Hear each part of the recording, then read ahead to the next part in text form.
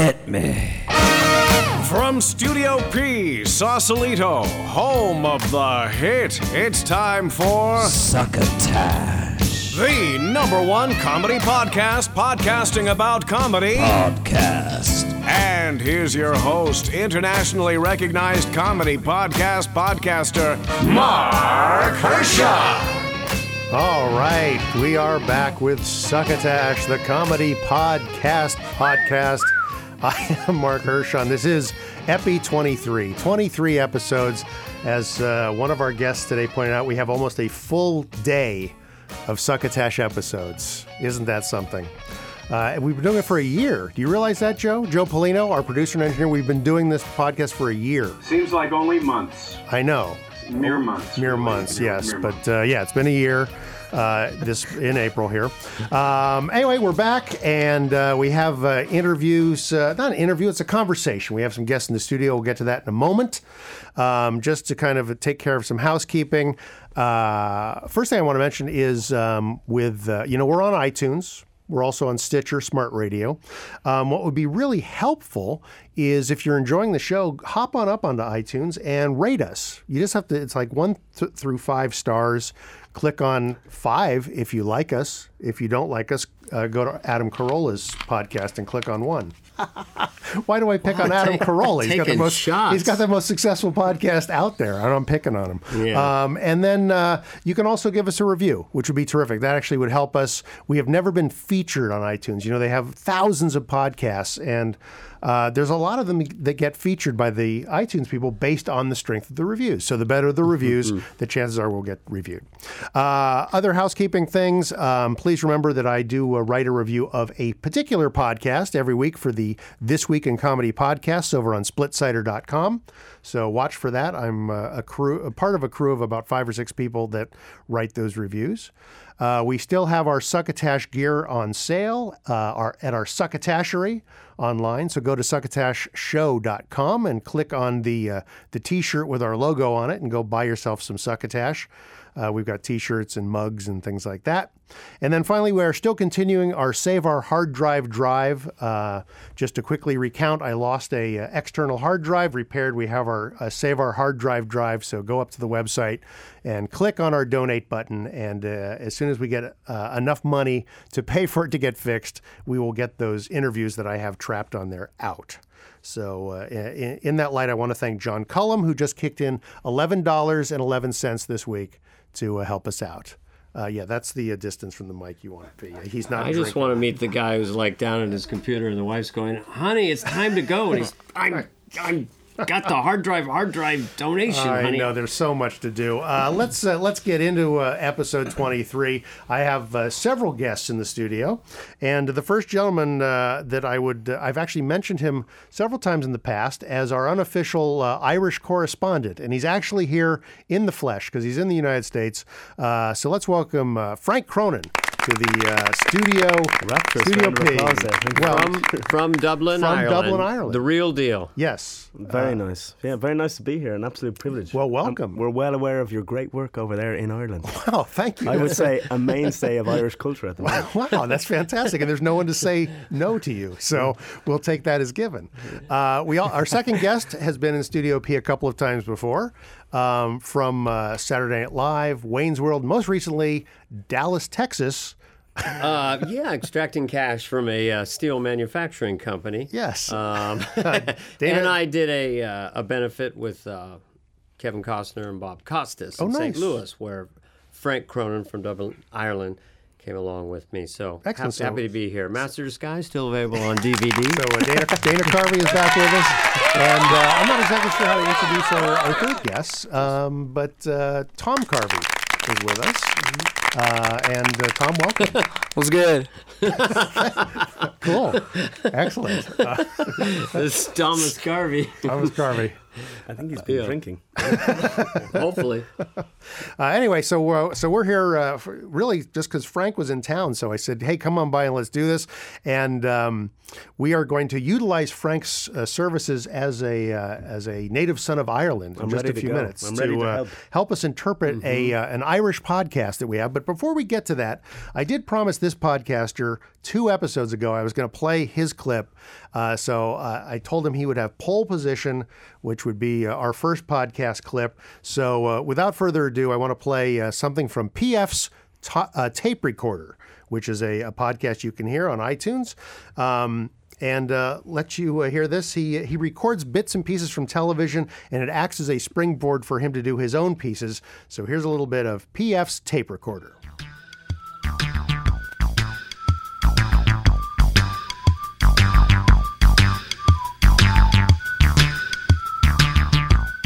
So I took my wife to the local casino on the Big Game Sunday, where ironically I couldn't bet on the big game, and we stopped at this little restaurant that we liked. It's a few blocks away from the casino, and first of all, let me tell you, they have the best Mexican.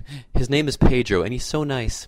No, I'm kidding. It's that's kind of a reworking of another joke I do in my stand-up a bit. Kind of the fun times you're in store for if you go see me do open mic. Anyway, actually, the place is called Acapulco in Lawrenceburg, Indiana, and it actually is very good. Huge drinks, huge tasty drinks, good food, and just good times.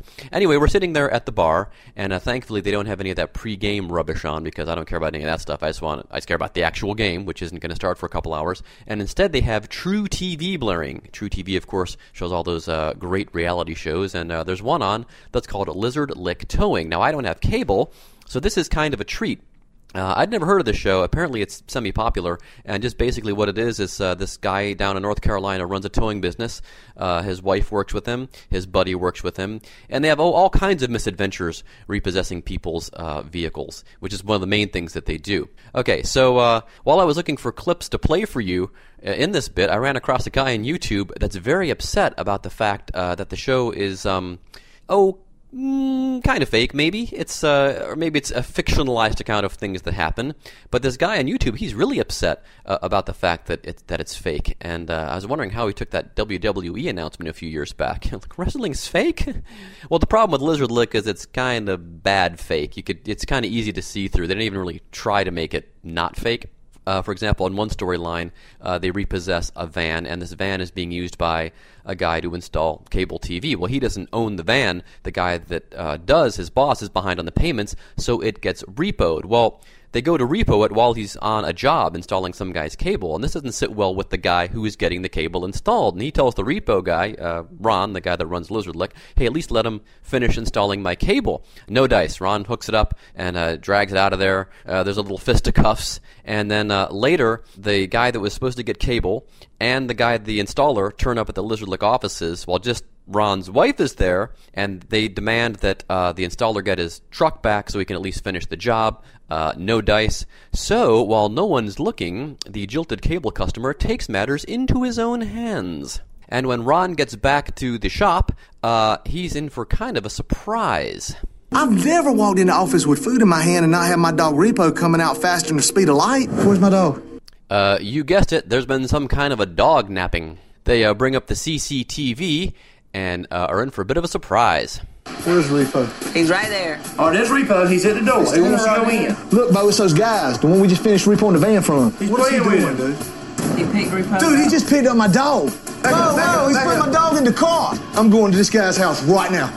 That dude took my dog. That's right. They took his dog. No, dude, actually, he's a very kind of a charming guy, nice big Southern fella, and very likable. Probably why the show is so successful, despite the chicanery that's going on. So anyway, Ron goes back to the guy's house, nay trailer, seriously, and while his buddy is talking to the guy that dog napped the dog and talking to the couple at the front door, Ron sneaks around back, and the punchline of the bit here is that, of course, Ron opens the back door, he calls for Repo, his dog, gets his dog, and foils the potential cable customer. Now, I'm wondering if that, when they went to get this guy's release signed, because he's got to sign a release to be on TV, if he said, well, I'll sign the release if you make sure I get my cable.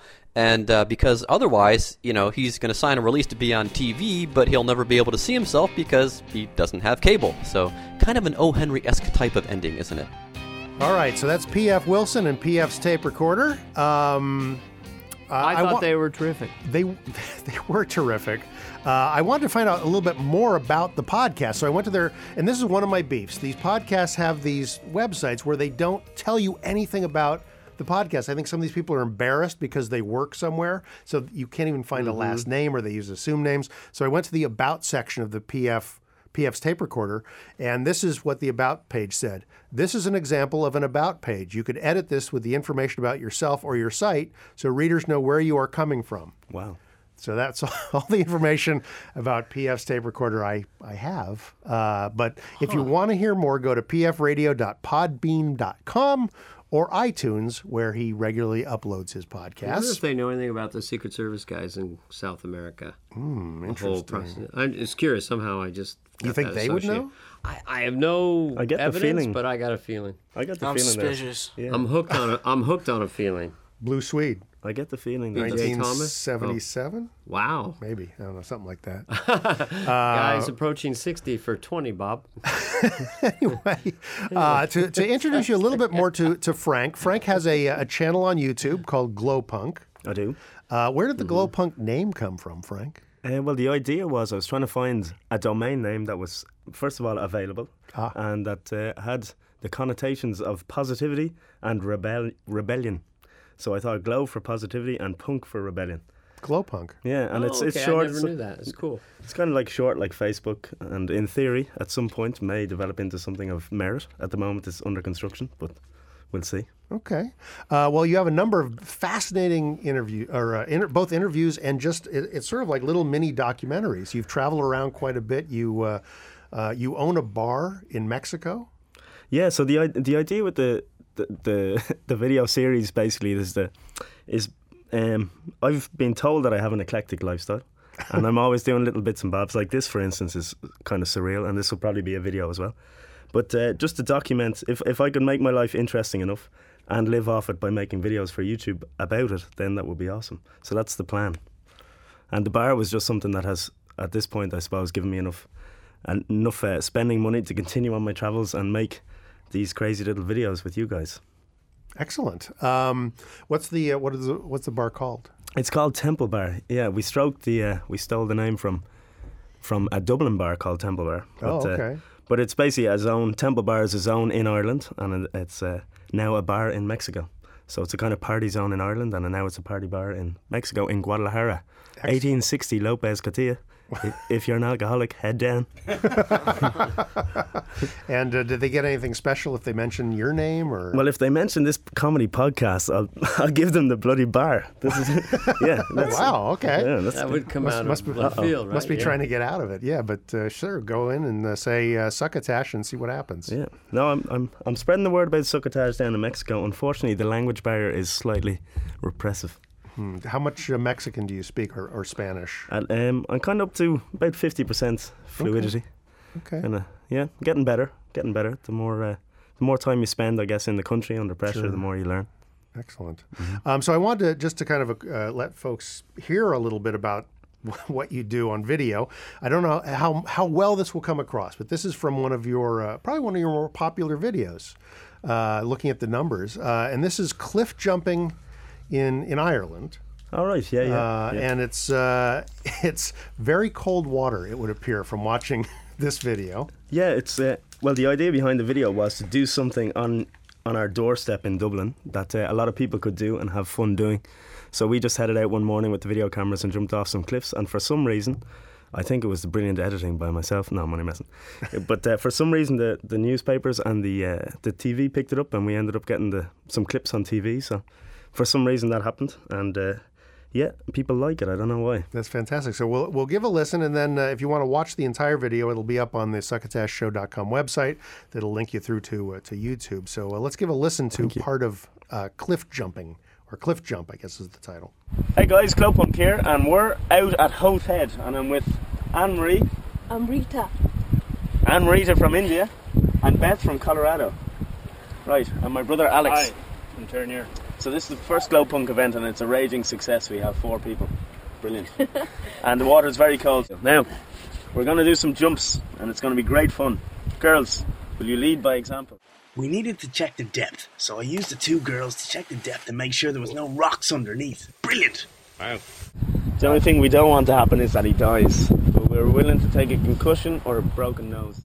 Not happy with risking a concussion or a broken nose, Alex went on to risk more. He was willing to risk a broken spine for you guys.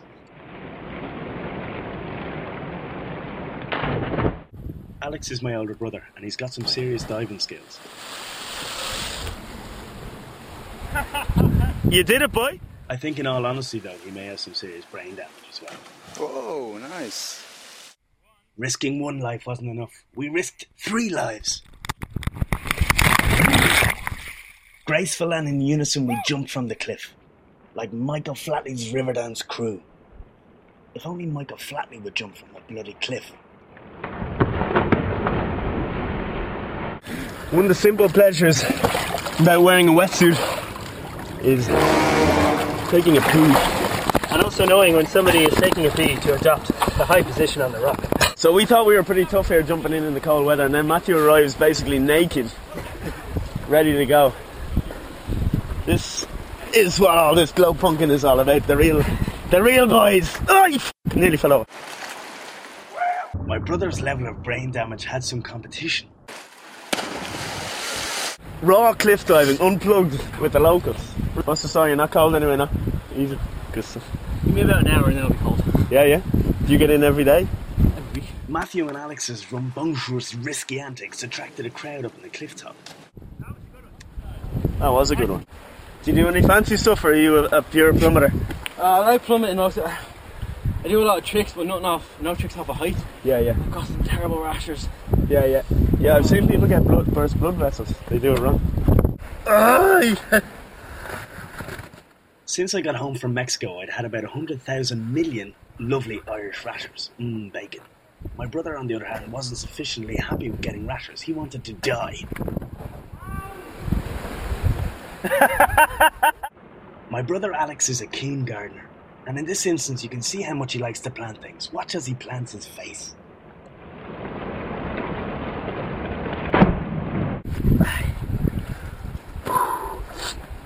Don't know. Really don't want to do this, but yeah, well, just do it and stop talking about it. Bit of crack, huh? Bit of crack.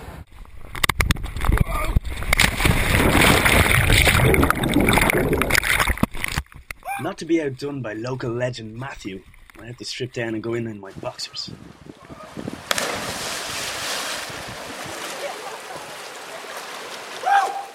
After living in Mexico for the last 3 years and only being in Ireland 3 days, I was really feeling the cold, so that was my last jump of the day. But the lads continued on, mental as they are, and made some incredible jumps.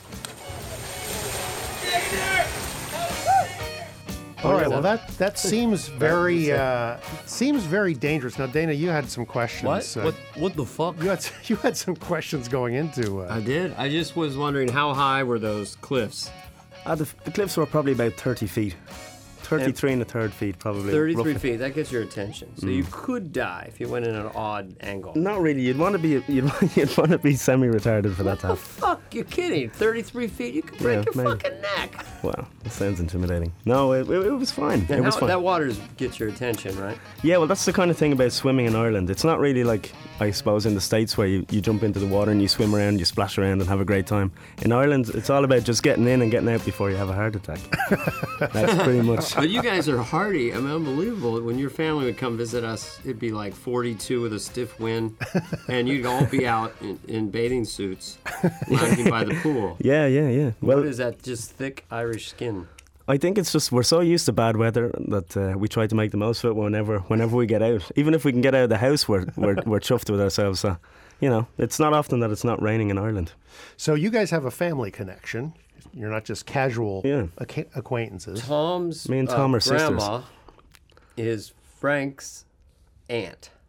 Okay. Right? I think, yeah. So they're cousins, basically. We're cousins. We'd be cousins, and then, yeah. Tom's mom, my wife, is half Irish, 50%, right down the middle. Slicer and dicer. All right. And so I guess since we were about 12, we've been coming over visiting, and then this is, as we've grown up then, his kids, Dana's kids, I guess, have kind of come into my spectrum of age groups, so now we're hanging out and we're doing all sorts of things. Tom was actually down in Temple Bar in Guadalajara, where pints are 2 for $1 Mondays and Tuesdays.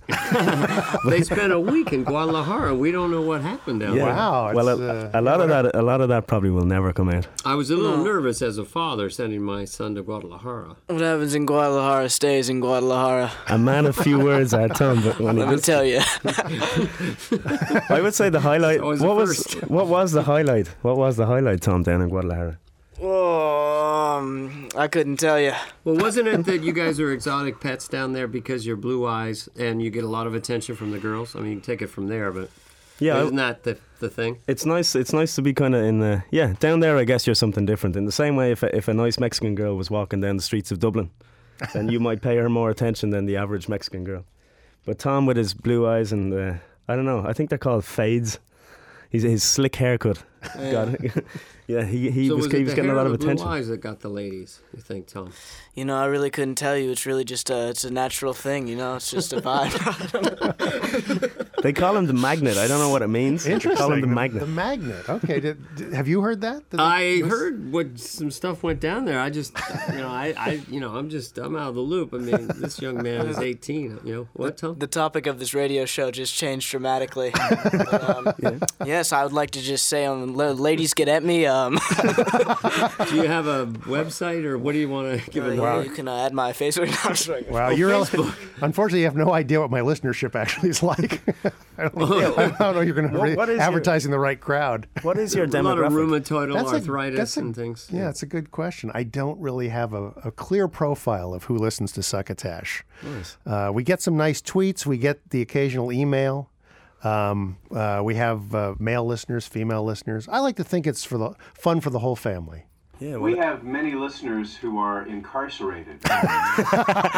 Yeah, if it's anything like my viewership on the Glowpunk channel, then you probably have the entire cast of The Lord of the Rings listening to you. Basically, that's pretty much. I get all the trolls, all the people who want to abuse me and make me feel bad about myself. That's pretty much my viewership. Yeah. Wow, nice. I like it. So, have you done a thing yet on Succotash? What was the cartoon character? You've done that, right? Suffering Succotash. You have that? Can you drop that in, or is that a Warner Brothers cartoon? There was a famous cartoon character. I've always stayed away from Snagglepuss. That was Snagglepuss, right? I've always stayed away from it because it just seemed like everyone's going to expect that. So, but for you, we're going to put it in right here. Suffering Succotash somewhere in post. Hey. He can't do it. Suffering Succotash. Well, that's pretty good. That was good. Yeah. Yeah, you just might want to get a mop in there with you. That was pretty good. I know. There's a lot of spittle action here at Studio P. Studio P. Home of the hit. It's Studio P, home of the hit.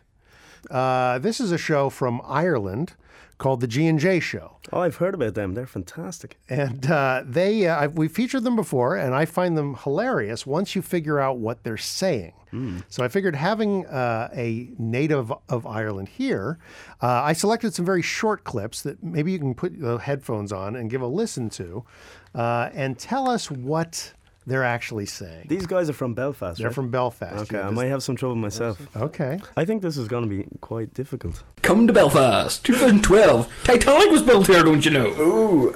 I didn't know that until 2 days ago. Date is 14th, 100 years ago to the date, people, is when the Titanic went down. Today? 100 years ago. Should you open that? Dude, today's the centenary. Did you know it was built in Belfast? Exactly. Built in Belfast, sank by Sinn Féin IRA icebergs. Me and him figured it out. They were annoyed at the size of the boat. They sent an old ice cube out down the lagoon. It built up like an old snowball, rolling down a hill, sank a Titanic. That's it. End of story. Okay, so that's the first clip. Yeah, so Belfast is the home of the Titanic, where they built the Titanic. Okay. And I think somehow they've managed to indicate that the IRA was somehow, or somebody was involved in sinking the Titanic, which I think they got their dates wrong, but they're geniuses, I must say, and they've great speaking voices. Oh, okay. In Ireland, they would have a very sexy accent. Oh, is that true? Especially the girls from Belfast, they'd be hot property. Okay, interesting. All right. It all comes back to the ladies. All right. Well, here's the second clip. It's a little bit longer, and I can't remember exactly what I think they were talking about, but let's give that a listen. We were on Gross. what do you call it? Assault course. Keeping deck. It's Lookout. Sentry. Sentry. We were on Sentry for like you did it 2 hours on, 2 hours off, and we were sitting there. Mm-hmm. And next thing you know, like we were told, if you see somebody coming, cock your weapon. So they hear it? Are you here? No, it was just sort of like, so as you hear, like a wee bit of a warning type thing. No, if you hear anybody coming or see anybody. For the other person with you? Yeah. Oh, right. No, for like the enemy. Oh, yeah, that's what I thought. So we're sitting there, next thing you know, me and Bitchy's sitting there having smokes and all that. No smoking in the tin cans and all, so as he couldn't see us. Next thing you know, we're like, what's that noise? It's cracking. We sort of seen a figure. So calling him on. We're sort of like, right, what are we going to do here? We're going to cock our weapons. It's like, fuck it. So the two of us cocked our weapons. See, as soon as we cocked our weapons, like we only had like they were proper, no SA-80s, but they had all the parts that made them automatic or fully automatic taken out. So you had to cock every round in the chamber. Right. So we did that there. Next thing you know, all we heard was bah, bah, bah, bah, bah, bah. Fucking next thing you know, flashbangs started getting fucking fucked over everywhere, and they landed like not far from us, and fucking they're going off. So we're like, fuck's sake. He just started fucking firing blindly in the fucking arsehole nowhere. But trying to have an old smoke here. Next thing you know, they all get fucking called around. Says, who was on Sentry? It was like, us. Just cock your weapons, yeah. Why? The help was only like a recon. It was like, but you fucking told us if we see anybody cock our weapons. Huh? All right, so now what I could get from it is he was talking about being on some sort of sentry duty. Yeah, so these guys are obviously either somebody I want to talk about or I want to keep my mouth shut about. So I'm a little bit nervous right now. But they were talking about cocking their weapons and all sorts of things and throwing flashbangs around. Okay, so they were like, these guys were into it. But I'd like to know if Tom's got a good ear, and so is Dana. Could you guys understand these guys? Every word. No words. No, but what? Who are these guys, and what are they talking about? They're awesome. I don't know what I don't know if they're part of the. Would they be part of the military? Or well, would it's they be either military or paramilitary. But either way, I don't want to talk much more about them. That's the thing until I find out. I'll have to find out. G&J, I got to check you guys out. All right. Well, let's listen to the last clip. It's not quite as long, and I don't think I think they're talking about something else.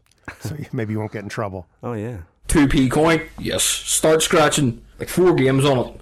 Didn't win anything on that. If your rate is greater than ours. No, it wasn't. Damn, I'm a fat cunt too, it should be. Next one, match 2 symbols.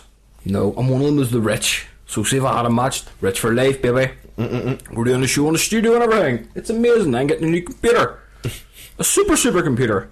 3rd game. Ooh, close one. Oh, fiver! Fucking right! Magic! You're more chuffed by a fiver. And then the boss comes around the corner and he's like, what are you doing there, Gavin? And like, scratch card. Like, did you want anything? Aye. Like, oh, happy days. I was only a fiver. That's not too bad. Like, cost a fiver? Oh, it's not so good. Like, no shit. I'm surprised he didn't take it off you. Yeah, he cook on you, Gavin. Fuck's sake, I'm parched. Now, I think I figured that out. I have a question. Is there any chance there was not copious amounts of Guinness imbibed before these guys? Yeah, these boys seem a little bit cut, all right. Yeah, but well, fair play. Yeah, they frequently during their podcast will say, "We'll be back after a quick break for a smoke and a beer." So I know they've great banter. They've a lot of energy. The only thing is, for someone like me, if I was to speak in a thick Dublin accent, which I try to lose whenever I'm speaking into a microphone, then they mightn't understand me. But right now, I found that one hard to understand. Oh, okay. You seem to be outdoing me here. You can understand. Well, me. I've heard these a couple of times. So once your ear catches it, they were talking about some sort of scratcher, like a lottery game. Yeah, scratch card, and they won a fiver, but they lost a fiver, or it cost a fiver. So I kind of understood it, but I don't know the context. It seemed like a fairly wild conversation. I like it. Yeah. These guys, I'm going to check these guys out more. Yeah, these so that's the G&J Show, and you can find them at gnjshow.com. Genius. They're also on iTunes, and they cheerfully support Succotash Show and have us proudly displayed on their homepage. So very happy about that. So how long are you in the United States for? Well, I came up 2 weeks ago, and I have a total of 85 days, I think, in the States. I could have close to 90, but I decided not to go right up to the 90 just in case. I can't do any more than 3 months, otherwise they shoot me. And the plan is, anyway, I have a flight out of New York on the 6th of July, so I'm going to take in the 4th of July, and I've somehow to get my way across the States and, try and video document as much things as I can. Do you need people's help in getting across the United States? It would be awesome if they could contact you. If they could tweet me if they had anything amazing that they were doing and wanted to be part of a video. That would be awesome. It'd be very easy to tweet me or Facebook me or Google Plus me. How would they do that? Huh? How would they tweet Facebook? Well, all these guys out here now in this social media, they would know how to do it. Anyone who's listening to this probably has the wherewithal to use Facebook. And I'm on Glowpunk, so you just put Glowpunk anywhere in the internet, and I think I'm the only one at the moment. That's right. So go to @Glowpunk on Twitter. Yeah, or Glowpunk on Facebook, or Glowpunk on Google Plus, or you can just hit me up with a message on YouTube, and you can say hello, and I'm there. I'm super responsive because I don't have that many fans right now. Yeah, I'm at that stage where I'm looking for fans. This changes once you've been on Succotash. Oh yeah, you're into the stratosphere. This is going to be something. Well, so I hear. Is there anything that you sort of have in your mind that you're going to hope to capture, some sort of experience other than 4th of July? Well, so I may as well tell you some of the experiences I've had so far. One was a night. One was a night in Dallas at a comedy show. I think Dana was there, as far as I know. Right. Yep, I was there. And another thing that I did was Tom. I was out with Tom in West Oakland or East Oakland, I think, and we were breakdancing with his friends who are super good breakdancers. They're called the Regulators. Yeah, and they regulate things like that. Yeah, they're super good. And I'm going to release that video in about a week, so that'll be good.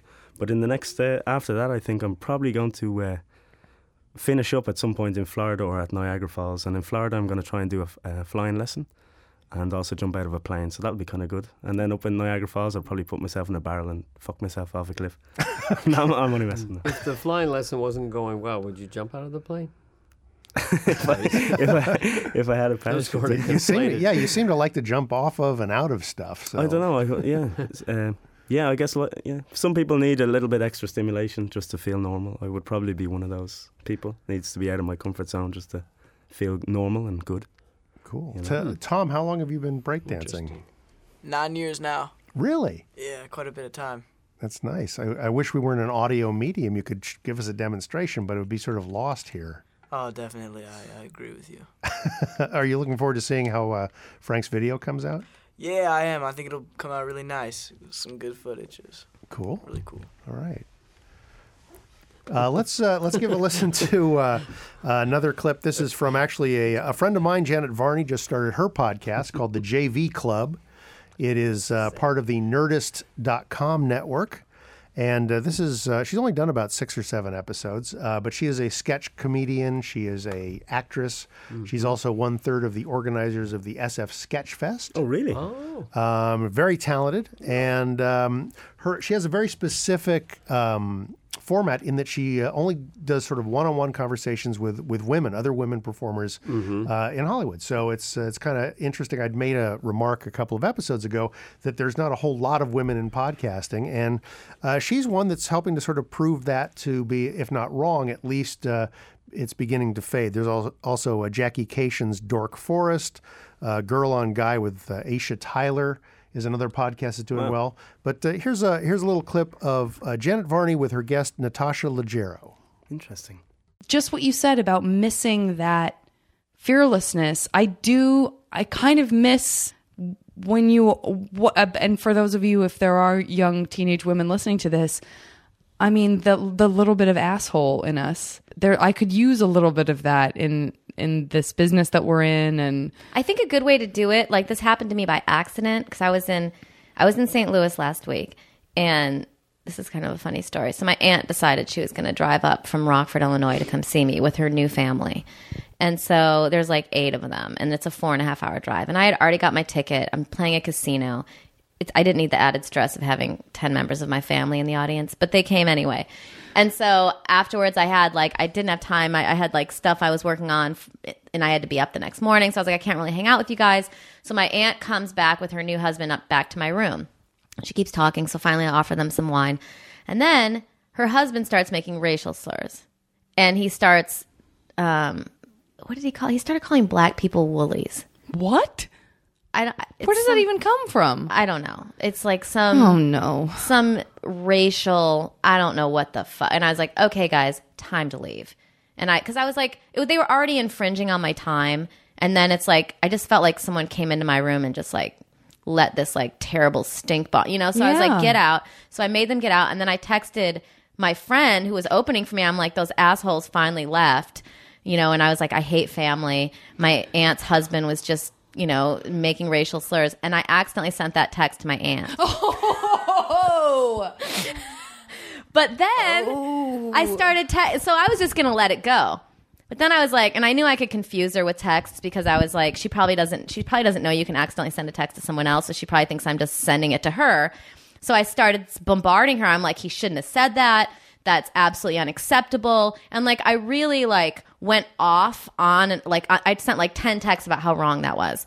And she called me and we talked about it and he felt really bad. But, you know, just being able to tell someone what you think, because it was like by accident. Because like I was just gonna be like, no, I'm not gonna, you know, I'm just gonna complain about it to someone else. But just, I wish I could have had like the integrity to call him up and say, if you're ever gonna be around me, don't talk like that. And he said, I'm a racist. So it's like, if you want to be a racist, I don't have to be near you. I'm certainly not going to invite you into my room for like an hour and a half. Like, but it just felt so good to really tell someone what you think. And I don't know how to get in that mode where I could do that and not have it be some grave accident. That's so interesting. And I'm sure someone would argue somewhere in your subconscious you knew that you were accidentally texting your I really did. Because you did need to say. I didn't. Because I was texting 2 people that week, you know, or that, you know, like when you're on the road. So it was like I was thinking about her, so I just texted her. Yep. But, you know, and she emailed me the other day. She's like, you know, my husband, I don't want to say his name.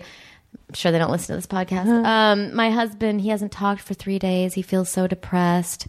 You know, like it really affected them that I responded so crazily on my text. So, you know, why not try to really make a difference and say what you think without being like overly crazy emotional? But I don't know. That's kind of, after that happened, it felt good. And I want to do more stuff like that. All right, so that's Janet Varney, your guest, Natasha Leggero. That's the JV Club. Again, they're on the Nerdist.com network and over at iTunes as well. I wanted to talk about a guy we featured here a number of times on the show, Larry Miller. He does a podcast called This Week with Larry Miller, and he had an unfortunate accident a couple of weeks ago where he was in a bar and he fell and hit the back of his head, I guess, or hit his head. I read specifically somewhere it was the back of his head, but apparently he's had some complications and he was put into a medically induced coma. And not quite sure what his condition currently is, but our thoughts here on Succotash certainly go out to him. And we will try and keep you abreast of his condition as we find that out. So our best to his family and friends. That's Larry Miller. Let's dump into let's not dump into, because that would make a mess that would be difficult to clean up. But let's jump into the tweet sack, which is our version of a mail sack here, because nobody really takes the time to email anymore. They just sort of mention us on Twitter. Nice. So I call it the tweet sack. Thank you. I like it. Episode 26 of The D-Head Factor, which is out of Canberra, Australia. For those of you who missed it, I want to thank Jabs from there. They did a Succotash Show tribute show, where they played our theme song. They took our format and played clips from other podcasts. And they mentioned our show like relentlessly throughout the entire hour and played a few clips from our show as well, which was terrific. And then Jabs got a little bent out of shape because he thought I stopped following him on Twitter. And the truth of the matter is they have these follow limits on Twitter. If only a certain number of people are following you, you can only follow a certain number of people. Okay. So I hit that limit and it started dumping people out. And his was one of the accounts that I lost. So I had to go back in and jiggle things around until I got back on. So Jabs, nothing personal. We love the tribute. Honestly, love the tribute. I want to also talk to about Turk Reno, who's a fan of the show. And he is actually helping us get our Twitter stream up working functional again. Our RSS feed is not working properly, and so he's got a company down in Texas, and he is helping us reconfigure our whole website and everything else. So thank you, Turk Reno. And then I have an actual message on Facebook from a listener, John Culm, who's also an old friend of mine, who also kicked a few bucks into our Save Our Hard Drive. And he says, I like your show. I can't help it. The interview with Kenny Stevenson and Dorian Davies was great on several levels. For one thing, I missed the city so much. That was the the interview I did in San Francisco. It was cool to have that city background noise, and I could hear the interview just fine. The actual content of the interview was really interesting. The process of their careers was traced as they entered and progressed through the groundlings and the process of getting their film made and the help they had through relationships. My daughter, like many kids, thinks about going to LA to act, and I felt that interview would be great for her or any high school kid to hear. So thank you, John Cullum, for the kind words, and we will attempt to continue to bring scintillating interviews just like the one we're hearing now with Frank Cronin, Dana Carvey, and Tom Carvey. How many podcasts are created per day? Because it seems like it's almost a biological phenomenon at this point. Like they're spawning. I think they are spawning. Probably. How many per day are created? Forget how many there are. It's a good question. Thousands per day? Joe? How many podcasts are created per day globally? Globally? Yeah.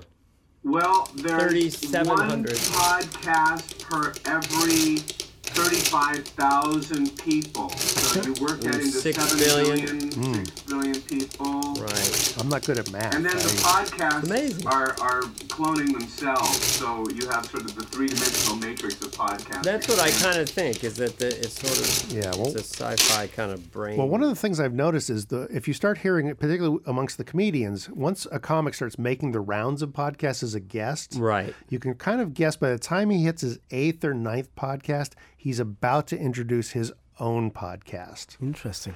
It's just a fascinating phenomena, just hearing all the different people from all over the world getting engaged in yours. Well, that's the interesting thing. I mean, I've got listeners all over the United Kingdom and in Australia and in Canada, and I guess there's people in the United States listening. Just total non sequitur. Anyone from Madagascar? Anybody? Anyone? Burma. We got one from Burma. Yeah, one guy in Burma. Excellent. Is he on the line? Do we have a call? Maybe next show. We do have a Succotash hotline, by the way, which is 818-921-7212. 818-921. So if someone called that right now, what would happen? They would just get an answer. We wouldn't be here. No, they would just get a voicemail. I was going to dial it. Yeah, I know. They'd just get the voicemail and then leave us a message, and then we'll play it on the show. So anyway, that's 818-921-7212 is our Succotash hotline.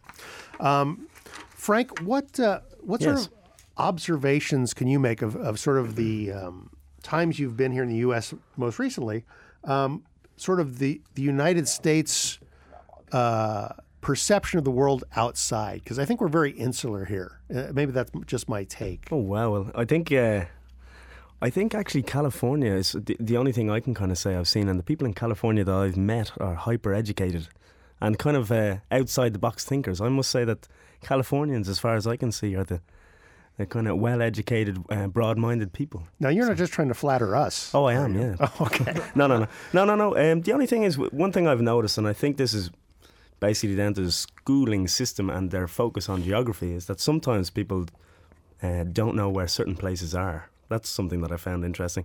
But I think that's because Ireland, we're a bunch of immigrants, or emigrants, so we go everywhere. So we need to keep track of where everyone is in the world. Whereas the Californians are kind of happy where they are because it's so bloody beautiful here. So they don't need to know. They don't need to know where anything is, so they don't need maps. There's a certain logic to that. Yeah, absolutely. Kind of strange acidic logic. Yeah. Sorry. Now, Dana, what's been your observation seeing Frank interact with people, like when you were in Texas and whatnot? You were talking the other day that he has he has some unique turns of phrase, for instance, that people in this country probably aren't used to. Well, they use the language better than we do. The Europeans in general, I think, but the Irish. Tom's grandmother, I mean, she's got all kinds of funny little expressions, and Frank's dad. This is the one I quote because it was so interesting. He'd come to Mill Valley and visited, and then he came back a few years later, and we were hiking on the ridge, and he was commenting about the trees versus the buildings, and he goes, "I'm glad to see the trees are still winning." This is very. And the other day, Frank made me and my trusty driver Chip laugh because it's just an expression. We were just riffing on Barack Obama using nursery rhymes as a way to further his political point of view. 3 blind mice cannot afford ocular implants, don't have the money to get the eyesight back, so they wander around. Humpty Dumpty fell off the wall, and all the king's soldiers, all the king's men couldn't put him back together again. But how can a horse put together an egg that is broken. There's no opposing digits. So we were having fun with that. And then Frank said, what about Puss in Boots? And I said, well, what's the story behind Puss in Boots? And he says, it's about a cat with a pair of lovely boots. And lovely boots just made me laugh. I don't know if that's Irish, but Frank charmed everyone in Texas and Oklahoma and in Missouri. He stands out. So we tried to think of. We were just driving along. We had a 600-mile drive. We did the gig in Dallas, and then we went to the charity event in St. Louis. And we're going in and out of these Dairy Queens with real sturdy frontier women. So you've seen some of the finer parts of America. I've seen some of the finer parts of America and some of the less finer women of America. I thought they were great. But the woman literally said to me, and I'm pretty good at accents, we went to the Dairy Queen, and I got the kitty cone, and she literally said 82 cents like this. I'll tell you something. What? I'll tell you something. Wow. So then we went in other places. It was a little dicey at times, and we just thought, what would be the craziest thing someone would say to Frank? And for you people listening, Frank has, red hair and freckles. He looks quintessentially what an American would view as Irish. So we thought he'd walk into a redneck who would say to him, "You look like a leprechaun shit out of faggot." Now, I don't know if you have to cut that as that's offensive. We were just thinking, what if that guy said that?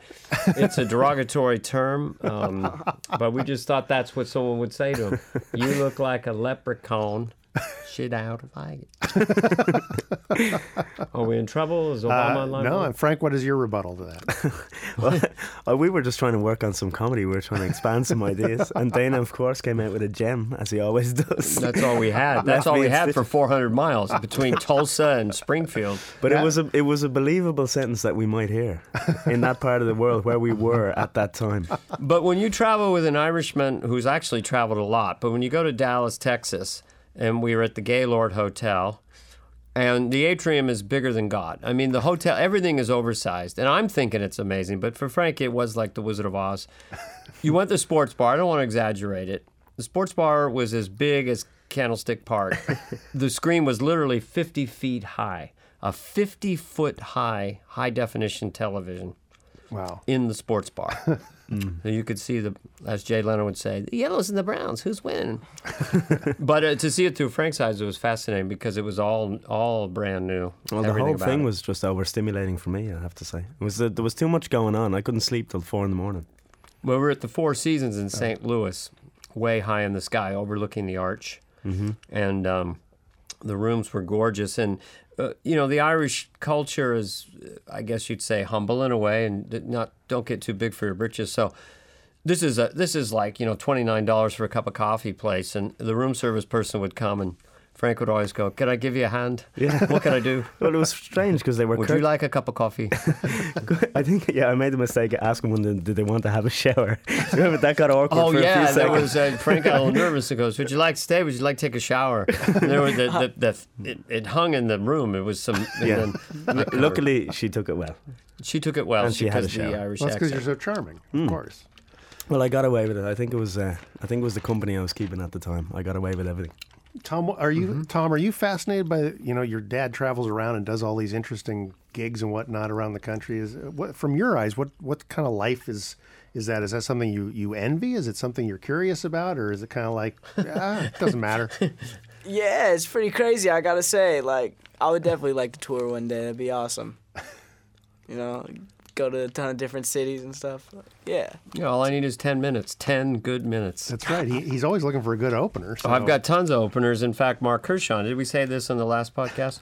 Mark Kershaw has been my opener, and he's an improv player, but not a traditional stand-up. So we always introduce him as the CEO of whoever we're playing. We played Humphreys, which is a big outdoor theater in San Diego, and I had no opener, and so Mark was with me. So we had him put on the Humphreys shirt or jacket. And then, ladies and gentlemen, please welcome the CEO of Humphreys International, Mark Kershaw. And he came out, and we had fake future shows. Acts that were coming up, people that were dead, things like that. And how'd it go? How'd it go for you? Oh, it was great. They think it's legitimate. It was totally played straight. Yeah, I never said I was joking or anything. They believed you. Oh yeah, awesome. Thank them for making Humphreys their entertainment choice. We know you have a lot of places you could go, and this is just one of 1,300 Humphreys around the world, which isn't true. And then coming October 26th, what was it? Joan Rivers and Sluts Galore or something. A one-woman stage play. We just made up particular shows. It was a lot of fun. And then in Vegas, we had these voiceover warnings of things you couldn't do as the show is beginning, because they'd start with, before the show begins, please remember there's no video photography allowed in the theater. Right, as people were kind of coming in with the lights on in the theater. Which was legitimate. And then I did all the voiceovers, and we just had it recorded. And then please refrain from talking during the production. Thank you. Thank you. And then there'd be a 30-second pause, and then it would get weirder. Please make sure you do not touch the person sitting directly in front of you or to your right. Thank you. Thank you. Please do not brew beer at your seat. Yeah, it went to that kind of stuff. Nice. Crazy. Person seen not laughing will feel a low electrical voltage through their seat. That kind of stuff. So I've been Dana's opener. Wow. So Tom, we'll get him in there. Frank. Yeah, maybe someday. Be fantastic. I'm going to Wendover on Saturday night. Where's high desert of Nevada. Nice. What are you doing? What are you doing up there? It's a gas station and a casino. I'm extracting cash from the East and Wendover people. There's a whole controversy. The East Wendovers hate the West Wendovers, and I just try to broker a peace. Good luck to you. Thank you. Now on to the next clip. We heard from JV Club. I now have a clip from JV Mail, which is a whole different podcast. This podcast started in 2005. They took a hiatus in 2007. They came back in 2011. And so this is JV and his partner in crime, Brady. Who are well rested. And it's a very simple concept for a show. It's called JV Mail, and they literally just take a single piece of mail that's sent in, and they just respond to it. Yeah, and so the show is generally 7 to 10 minutes long. I love it. Very simple concept. So here's a taste of JV Mail. Today's question comes from Brady from Ben Salem, and he asks, aren't all zombie movies the same? We'll be back right after... Nah, forget that. Zombie movies are not all the same. You know what? Yes, they are. No, they're not. Music. How are they all... Okay, fine. We're not even answering the question. Why are all zombie movies the same? Yes, they are. That's not even the right answer. Okay, fine. That's not even anywhere close to the right answer. Because they're zombie movies, and that's what zombie movies are. They're about zombies. No, they're not all about zombies. Zombie movies are not all about zombies. Okay, so there was this one movie that I saw. And some don't even eat brains. And some run. Okay, so see, they're not all the same. They're all zombies. There's this one movie that I saw about strippers, and they happen to be zombies. It wasn't a zombie movie. It's a porno. No, it was about zombie strippers, and they were zombies who were strippers. I mean, strippers who became zombies. Oh, drag me to hell. But it was a comedy about strippers who got infected by the zombie plague, and it was that's not a zombie movie. That's a comedy. It's just Shaun of the Dead. Yeah, and there's another zombie movie. It's a comedy. Yeah, it's a comedy with zombies in it, and it's funny, and it has zombies, but it's not the same as the other, I don't know. Okay. So what zombie movies are the same? Let's start there. The stripper movie. Shaun of the Dead. No, they're not the same. Dawn of the Dead. Okay, those two movies are funny. 28 Days Later. And they have zombies in it, but they have completely different plots, completely different characters. They are not the same at all. The main characters are the zombies, and they're all the same in every single zombie movie. No, they're not. There were sexy zombies and zombie strippers. There were no sexy zombies in Shaun of the Dead. How did they make more zombies? Or Dawn of the Dead. How did they make more zombies in the stripper movie? They put more makeup on and effects and. No, but how did they make more? How did they recruit zombies? Oh, they pick up the phone and called up Zombies R Us. Okay, is that what you mean? No, they didn't do that. I'm thinking that they bit people. Yes, well, actually, that is exactly what happened in Zombie Strippers. So then they eat people. Yeah. Strippers eat people, and then they turn them into zombies. Now, what's the difference between that and Shaun of the Dead? The difference between that and Shaun of the Dead is that Shaun of the Dead was a wonderful comedy starring Simon Pegg and that other dude whose name I can't remember, and it's all about how they're trying to get to the pub to ride out the zombie apocalypse. But they're zombies. And Zombie Strippers is about some strippers who get infected with a zombie plague and then become zombie strippers, and after doing their zombie dances, eat people. But they eat people in Shaun of the Dead and in Dawn of the Dead. Yeah, but they're not the same. And 28 Days Later. Yeah, but they're not the same. You need to look at it like this, okay? What was the name of the guy in Shaun of the Dead, the actor? Sean? Okay, well, what's the actor's name? You mentioned Yeah, Simon Pegg. Simon Pegg. I just want to make sure you meant Sean or He someone is else. not the main character. The main characters are the zombies in every zombie movie. The stripper zombies, the zombies on the street, the zombies that run in 28 Days Later. Well, actually, in Shaun of the Dead, he was the main character, not the zombies. In Dawn of the Dead. Yeah, in Dawn of the Dead, the zombies were the characters. main characters. All right. Yeah, but in that movie, they had a whole bunch of zombies collecting at a mall, trying to get into the mall to eat the people inside the mall. So you change the location. Every single movie has the exact same plot. No, it doesn't. They're not people. Zombie strippers definitely did not have the same plot as any other zombie movie. People weren't trying to escape the stripper zombies. No, they were getting lap dances and then getting eaten. And when the first person got eaten, the rest just sat there and waited their turn. Well, come on, they were zombie strippers. That's true. You don't see that very often. I would probably wait. All right, so that's JV Mail, JV and Brady. You can ask your questions and hear your answers at jvmail.com, or just listen to them give answers to other people's letters at iTunes and also Stitcher Smart Radio. Let's just go to another podcast, and then we'll get back to our conversation. This is a friend of the show, Ed Wallach. Started listening to Succotash when we first started and got inspired to do his own podcast. He's an open micer from the peninsula right here. He lives down in Pacifica, and he's now had his 10th or 11th episode of his podcast called Don't Quit Your Daycast. Ed is a bit of a ranter. He writes funny material, but he loves to rant about things. And most recently, a human foot washed up on the beach in Pacifica. Perfect. And he had a few things to say about that. Here's Ed Wallach. A foot washed ashore on Rockaway Beach in the town I live in this week. Just a foot, a human foot. It wouldn't have been a big deal if it was a deer foot, I don't imagine. I don't think it would have made the news locally. Maybe if it was a seal's foot. No. Well, not the black singer seal. I don't mean his foot. But anyway, I don't actually know what color the foot was that washed up. Whatever color the person was before it washed up, I imagine it was a lighter shade of that color. Unless they were white, and then it would be like gray. So it might be a little darker. But that happens here quite a lot. My wife got really grossed out about it, which was kind of funny. I mean, she's a nurse, so she's dealing with gross stuff all the time. But apparently a disembodied foot is a little too much for her. And so this foot just washed ashore. No idea where the foot came from. And it made me speculate to my wife. I was like, well, it's probably someone that jumped off the bridge and ruined one of my pictures. Because people jump off the Golden Gate Bridge all the time. And invariably, 2 or 3 of them have jumped while I was taking pictures. And that really ruins my family photos when you jump off the bridge while I'm taking a picture. Let's try not do that. Could you please go jump off the Bay Bridge or something? It's new. It's pretty. I mean, there's a new span. Not that I'm encouraging people to jump off bridges. That's not good for the Bridge Commission. And see, that's something else. Here in San Francisco, they're talking about putting these big nets under the Golden Gate Bridge to catch the insane circus performers that jump off, I guess.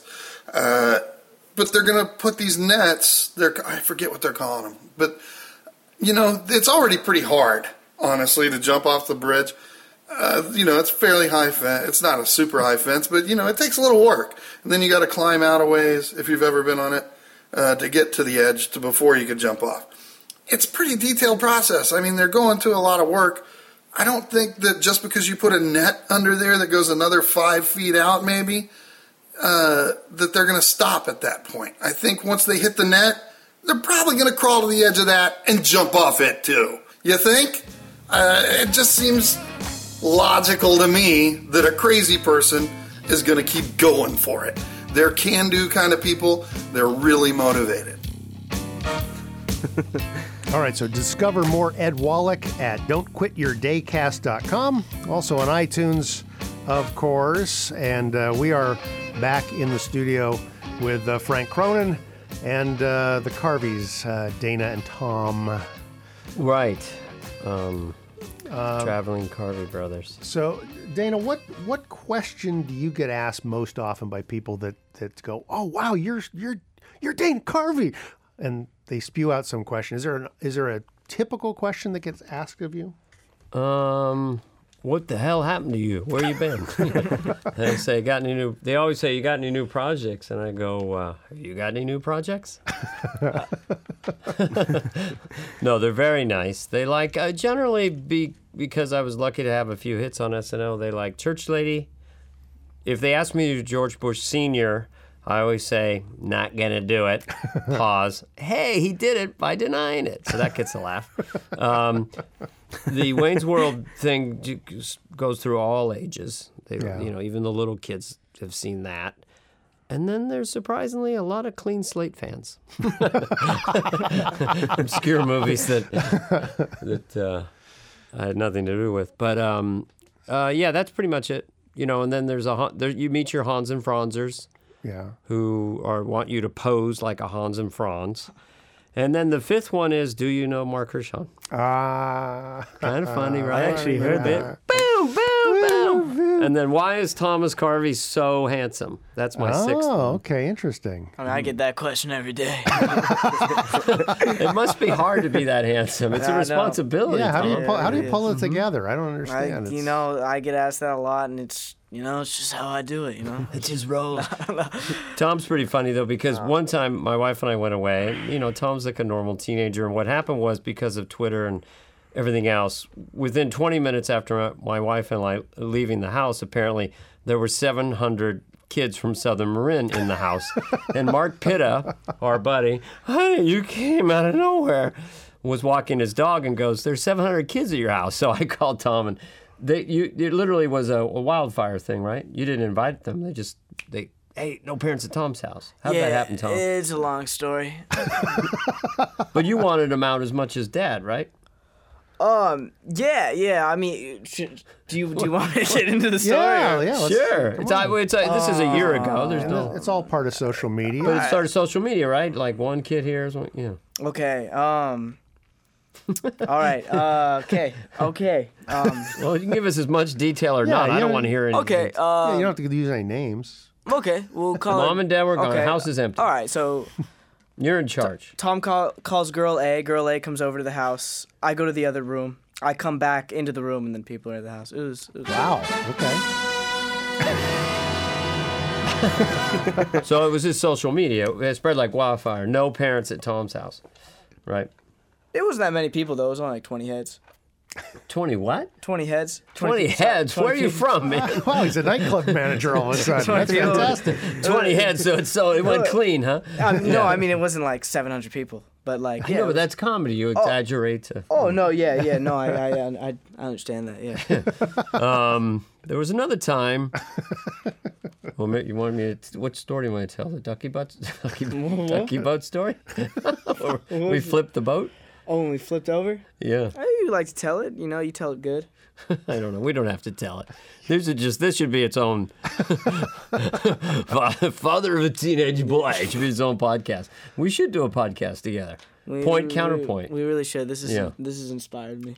You see. Now, this might be a point of contention because it's so soon after. But any stories about learning how to drive? Well, I have a visual bit about teaching a teenager to drive, which I did with Tom and his brother Dex, who did a lot with his mom too, which is, you try to stay calm. You've got a young, inexperienced driver. You want to give advice, but not flip the driver out so that you both will die. So it kind of starts out with, okay, we're doing good. Just go straight down the road here. You're probably going to hit the mailbox. Okay, just missed it. All right, let's just stay away from the ravine so we won't tumble down into the... Good, okay, the light is yellow, so we want to stop. Just sort of stop. Just get ready to stop. Okay, we ran a red light. And let's listen for sirens and see if we're good to go. All right, let's merge on the freeway now. We just want to pick up you're going 11 miles per hour. Okay, let's pick it up. Okay, now you're going 96 miles per hour and you're 1 inch from the bumper in front of you. That's called tailgating. pretty much an exaggeration.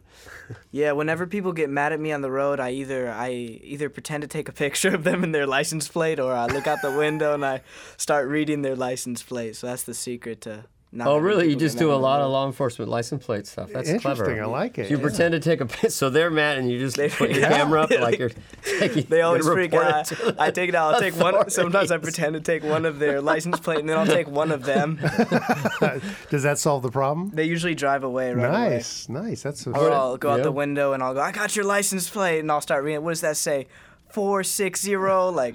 And then they drive off. It's the secret. That's really smart. Now it's out on Succotash. That's right. So all 3 listeners will have that secret in their back pocket. It's going to be fantastic. But what did I teach you mostly about driving? Creating space. Just get away from everyone else. I'm antisocial too, but on a highway, it's good lot to be. People go to a movie and they want to coalesce in the middle of the theater, packed. We would have diversionary seats because we noticed if we went into an empty theater, Hershon and I have seen a matinee. Empty movie, matinee, sci-fi movie, we're excited out of our minds. 2 people will come right behind us. There's 700 seats. They choose to sit right behind us and talk. So we'd get these seats, we'd draw them in. Right. As the lights went down, we'd go off into the darkness and go away from the people who wanted to destroy our event. That's right. So on the highway, I always try to create space. I don't want to be near someone who can end my life because they went like that. Yeah, I always figure I'll never get a speeding ticket as long as there's at least one car going faster than me. Well, that's the thing. Get in get in behind an idiot.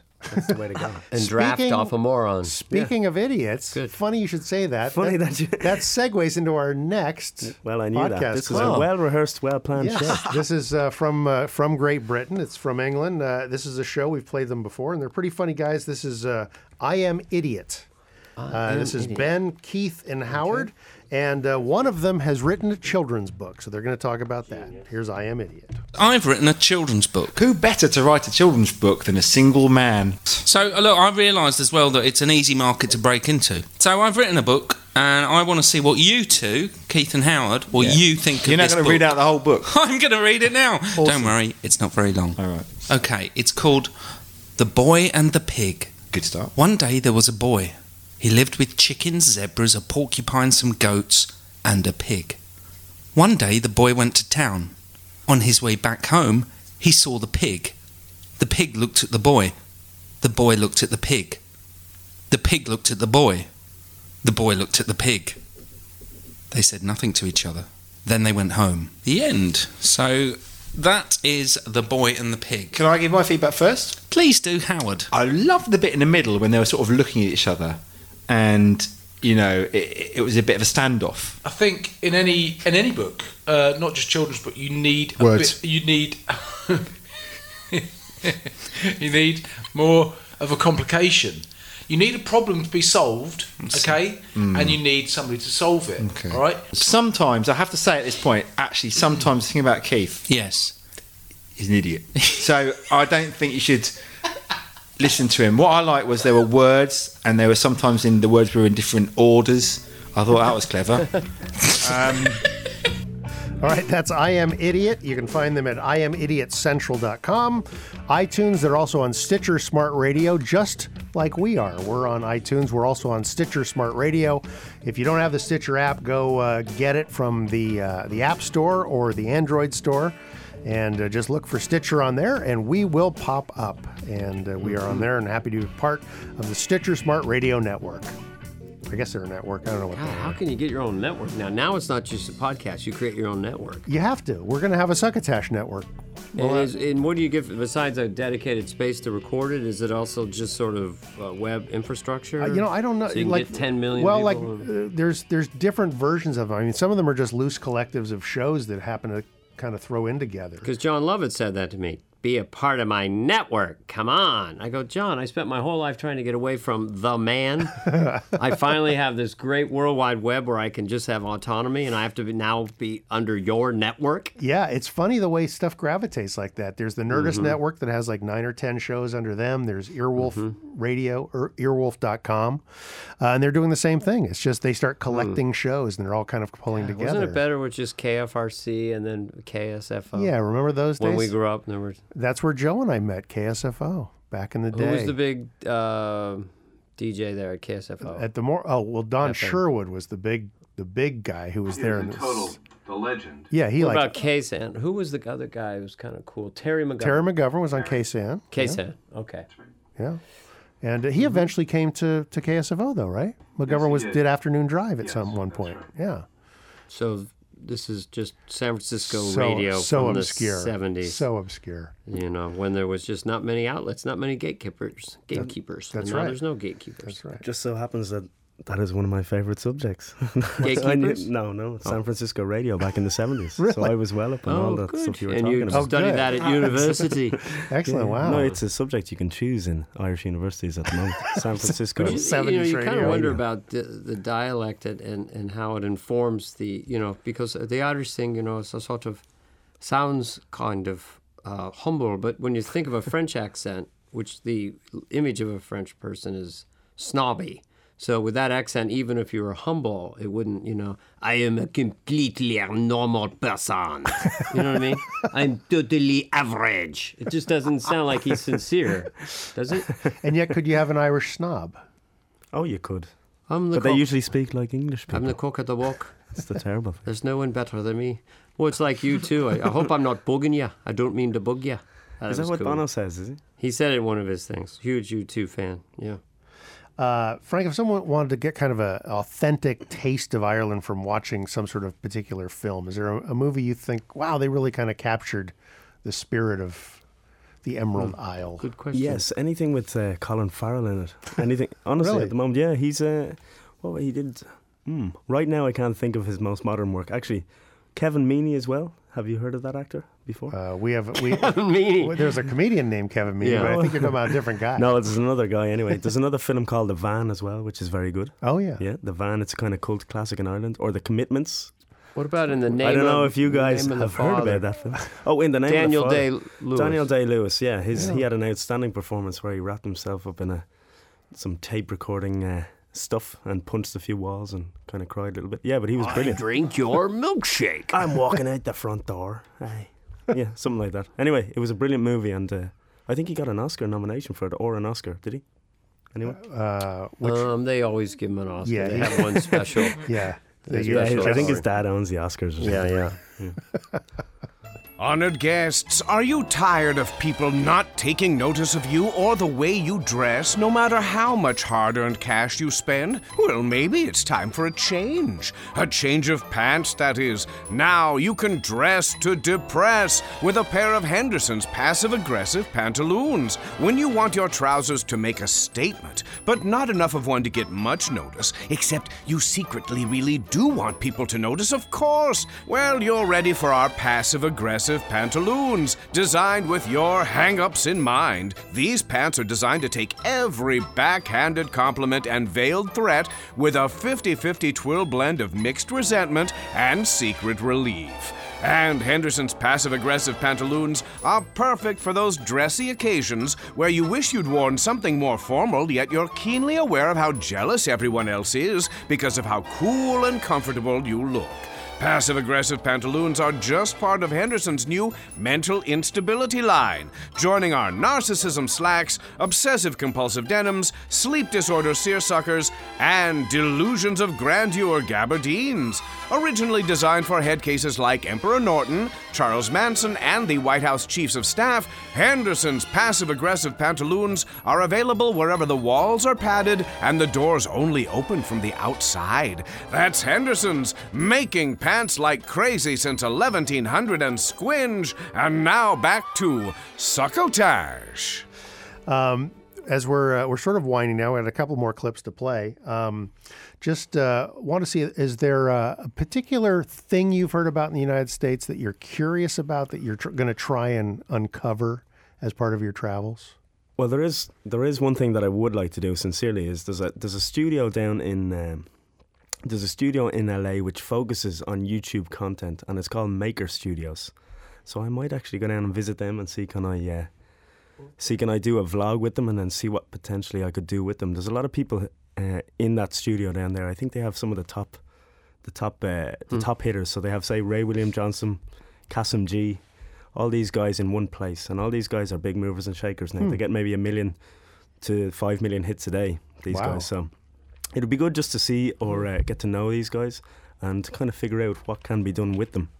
I don't think they're really going to readily open the doors for somebody who's only got 1,000 and 1,500 subscribers. But yeah, we're going to go down and visit and see can I cowboy my way into their studio. Okay, well, I think that's ambitious, and they might respond well to it. Yeah, well, maybe I'll send them this little link and give them a plug. Maybe they'll like that. Sure, why not? You just did. So hopefully, they're maybe doing they great listen. work. Maybe they're listeners to Succotash. Well, I would guess you never know. Most people who know quality listen to Succotash. They could. Let's speaking of Los Angeles, this next clip comes from Los Angeles. It's Sean Green's The Green Room, and he has a guest, Tess Barker, on here, who's recounts the time that her dad tried to give her a scared straight lesson because of her behavior, and it didn't quite go as planned. What was she doing? You'd have to hear the clip, which we're going to do right now. I'll tell this quick story, too. I tried to run away from home. I talk about this sometimes on stage, but I tried to run away from home when I was a kid. And it was just like I got in a fight with my parents for whatever reason, harumphed up the street with like a pillow, and I was just going to go hang out at the playground for a couple hours and show them what they were missing. And my dad rolls up, and he goes, "You want to run away from home? You think life on the streets is easy?" He says, "Get in the car." And I get in the car, and he's like fuming. He drives us down to L.A. Oh my God! Tries to find a homeless person to teach me a lesson. Whoa! Can't find one anywhere. Ends up stopping at the Donut Time on Hollywood and Highland. Wow! Picks up 2 transvestite hookers. What? One of Picks them up? Yeah. One of which had a little kitten with a rhinestone collar, which was that was the thing I was most interested in. Yay, Daddy! I'm going to be a transvestite hooker when I grow up. Look at the cool collar I get. Yay! So he took all 4 of us out to dinner at Hamburger Hamlet. Oh my God! Wait, what? Yeah, and he had these women. I did not realize that they were men dressed as women. I didn't realize that they had sex for money. None of this. I was like, this doesn't look that bad. They were just dressed really. Yeah, they looked hot. That explains the attraction to Britney Spears Thank as well. you. They're just dressed in flashy clothes. Yeah, and they were totally phoning it in. Like, they were like, girl, you don't want this life. Like, they were clearly only doing it because they knew that was what was paying for their dinner. Yeah, but for them, like, this is jackpot. Wait, the John just wants us to say stuff to the... Oh, now... And that's his name, too. Oh, your dad, funny. John. Of Yeah, course, yeah. It makes so much sense now. Now, I would have loved to have been there with the conversation. Like you're in the car, I don't know, polishing a firearm, doing whatever, and Dad's outside explaining to the transvestite prostitutes what's going to go down. Now, I'm going to take you over to Denny's, and I just want you to explain the perils of living life on the street. Exactly. Okay, so then we blow you? No, you don't. No, it's all you have to do. Okay, but is the kid going to watch? That's extra, all right? No. Listen, I'm not paying you to have sex. Are you wearing a wire? What's going on? Like, they must have... I can't imagine the trip to Denny's to do the scared straight thing to the daughter. Now, that's a really long way to go. I understand the panhandling, but taking... Exactly. I mean, and like how... It was completely ineffective. And he got pulled over on the way to... Oh, my God.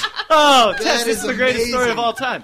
All right, so, okay, he gets pulled over. Now, is this going to the restaurant? This is coming back from the restaurant. He gets pulled over. And so the police officer has my dad and the 2 trannies sit on the curb. I'm allowed to stay in the car. Wow.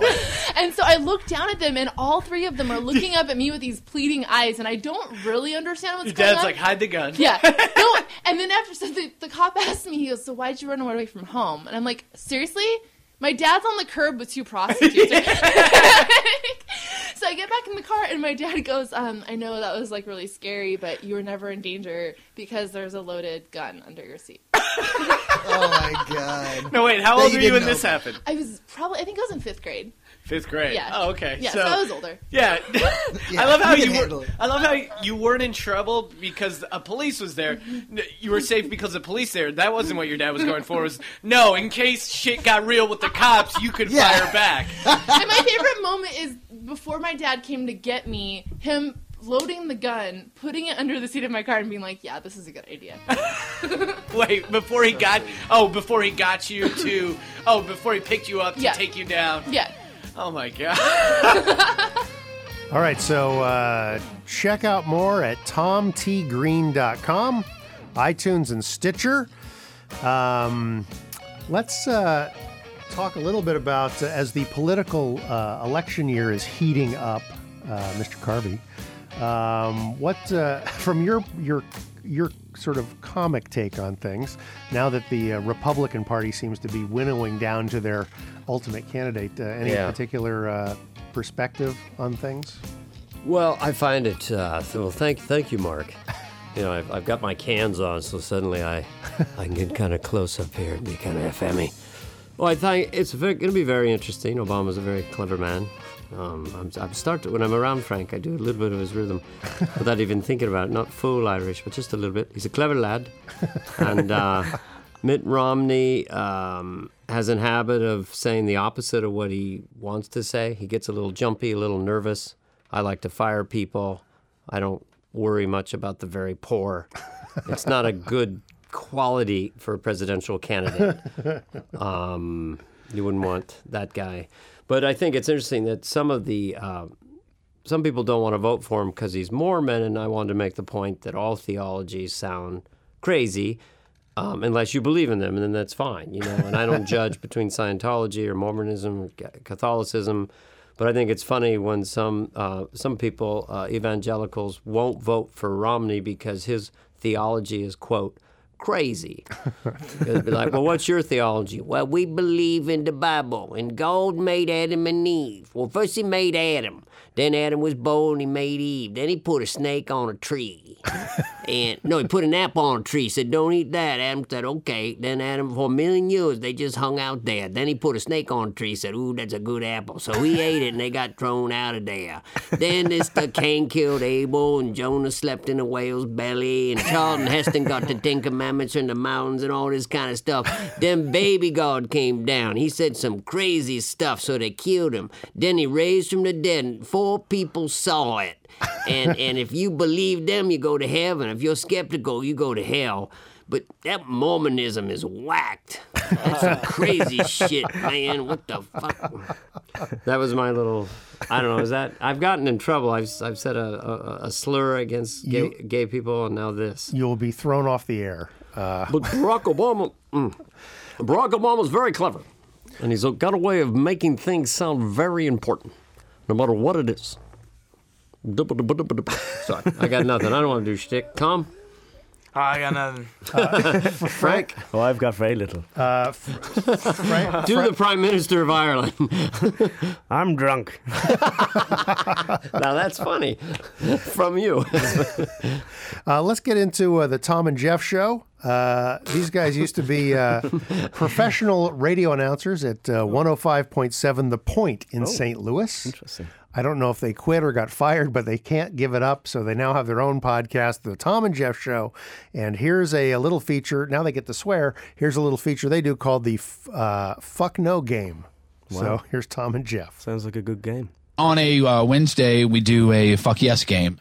Somebody write in and say, hey, you guys should do a Fuck No game. Yes, and we said, okay. Oh, we're going to do anything a Fuck to change No it up. game. We're in. Should I even play the opening? Yes. Oh, yeah, absolutely. The answer's fuck no. No. No. The answer's fuck no. No. No.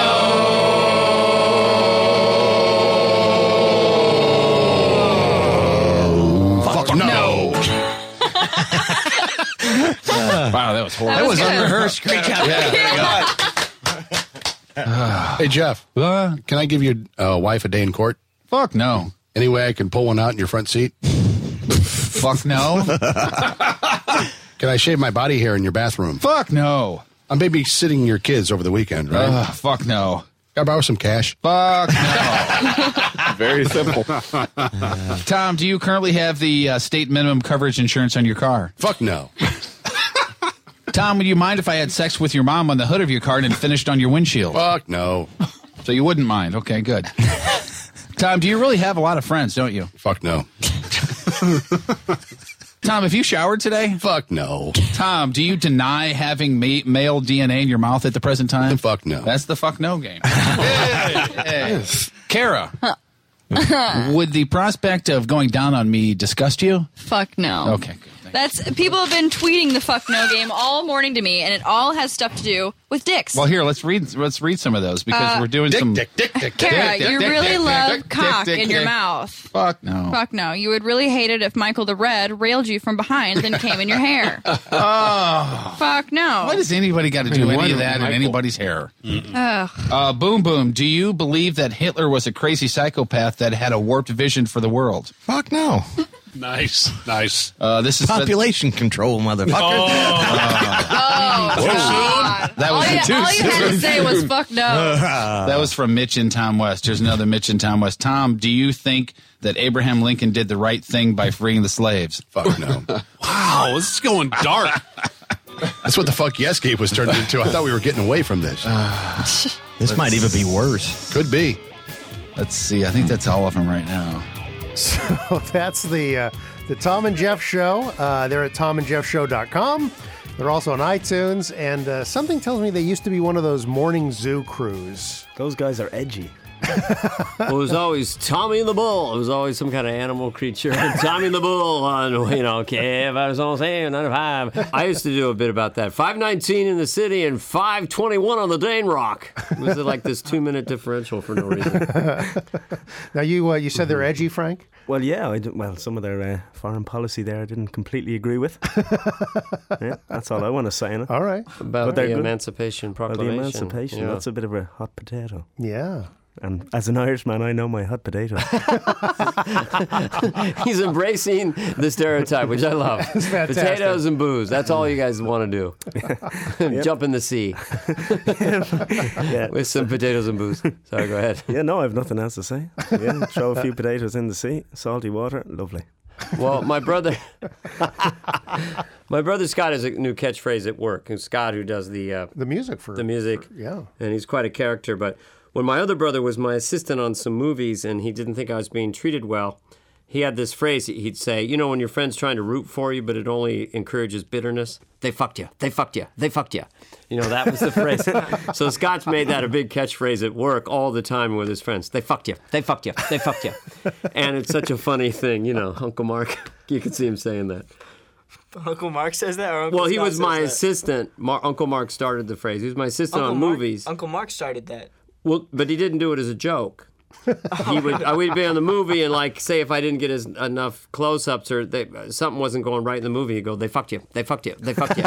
And so Scott heard that and then turned it into a comedy phrase at work. Scott does that. Like so it's just if you people at work, if you're frustrated, they fucked you, they fucked you. So it's just funny the idea of a friend supporting you, but just initiating complete bitterness. Oh yeah, absolutely. I've seen that. They fucked you, they fucked you, they fucked you. So anyway, it's going to become our new catchphrase. Oh, it's a good one. We are going to get to our last piece of the show. This is a regular feature on the show from our friend Will Durst, political comedian extraordinaire from San Francisco. One of the best little openers I've ever had. Of course. And we call this feature we call this feature the Burst O' Durst. It's a couple of minutes of Durst's observations on the political landscape.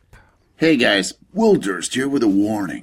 Remember when his own staffer said Mitt Romney had the conviction of an Etch-a-Sketch? Well, stand back, because as we speak, the former governor from Massachusetts is being flipped over and shaken so hard the fillings in the back teeth of his whole family are starting to rattle. What this all means is we're entering the general election mode, so anything Mitt Romney might have said during the primary no longer applies. It's such a brand new ball game. We're not even playing with the same tools anymore. Fast-pitch hardball has become beach volleyball before our very eyes, and the sand has been replaced with money. A Republican primary is all about hard right angles, while the general election is more soft focus, nice round contours, less snippy retorts, and more sly evasions. Gauze is being spread over the Romney lens, and next comes 2 fingers of Vaseline. The severely conservative has turned into a moderate kind of a guy. Mr. It's okay to call Susan Fluke a slut is now the soul of chivalry, and the war on women was started by Obama.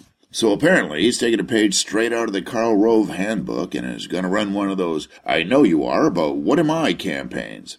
Republicans loved this third-grade strategy. You accuse the other guy of exactly what you're guilty of. Like in 2004, when a borderline deserter successfully accused a war hero of being a traitor. If you can't convince the people, confuse them. After all, there's a fine line between education and confusion. I can't wait for the challenger to accuse the incumbent of being a fat cat tool of Wall Street, or belonging to a funny religion, or having a history of insensitivity to dogs.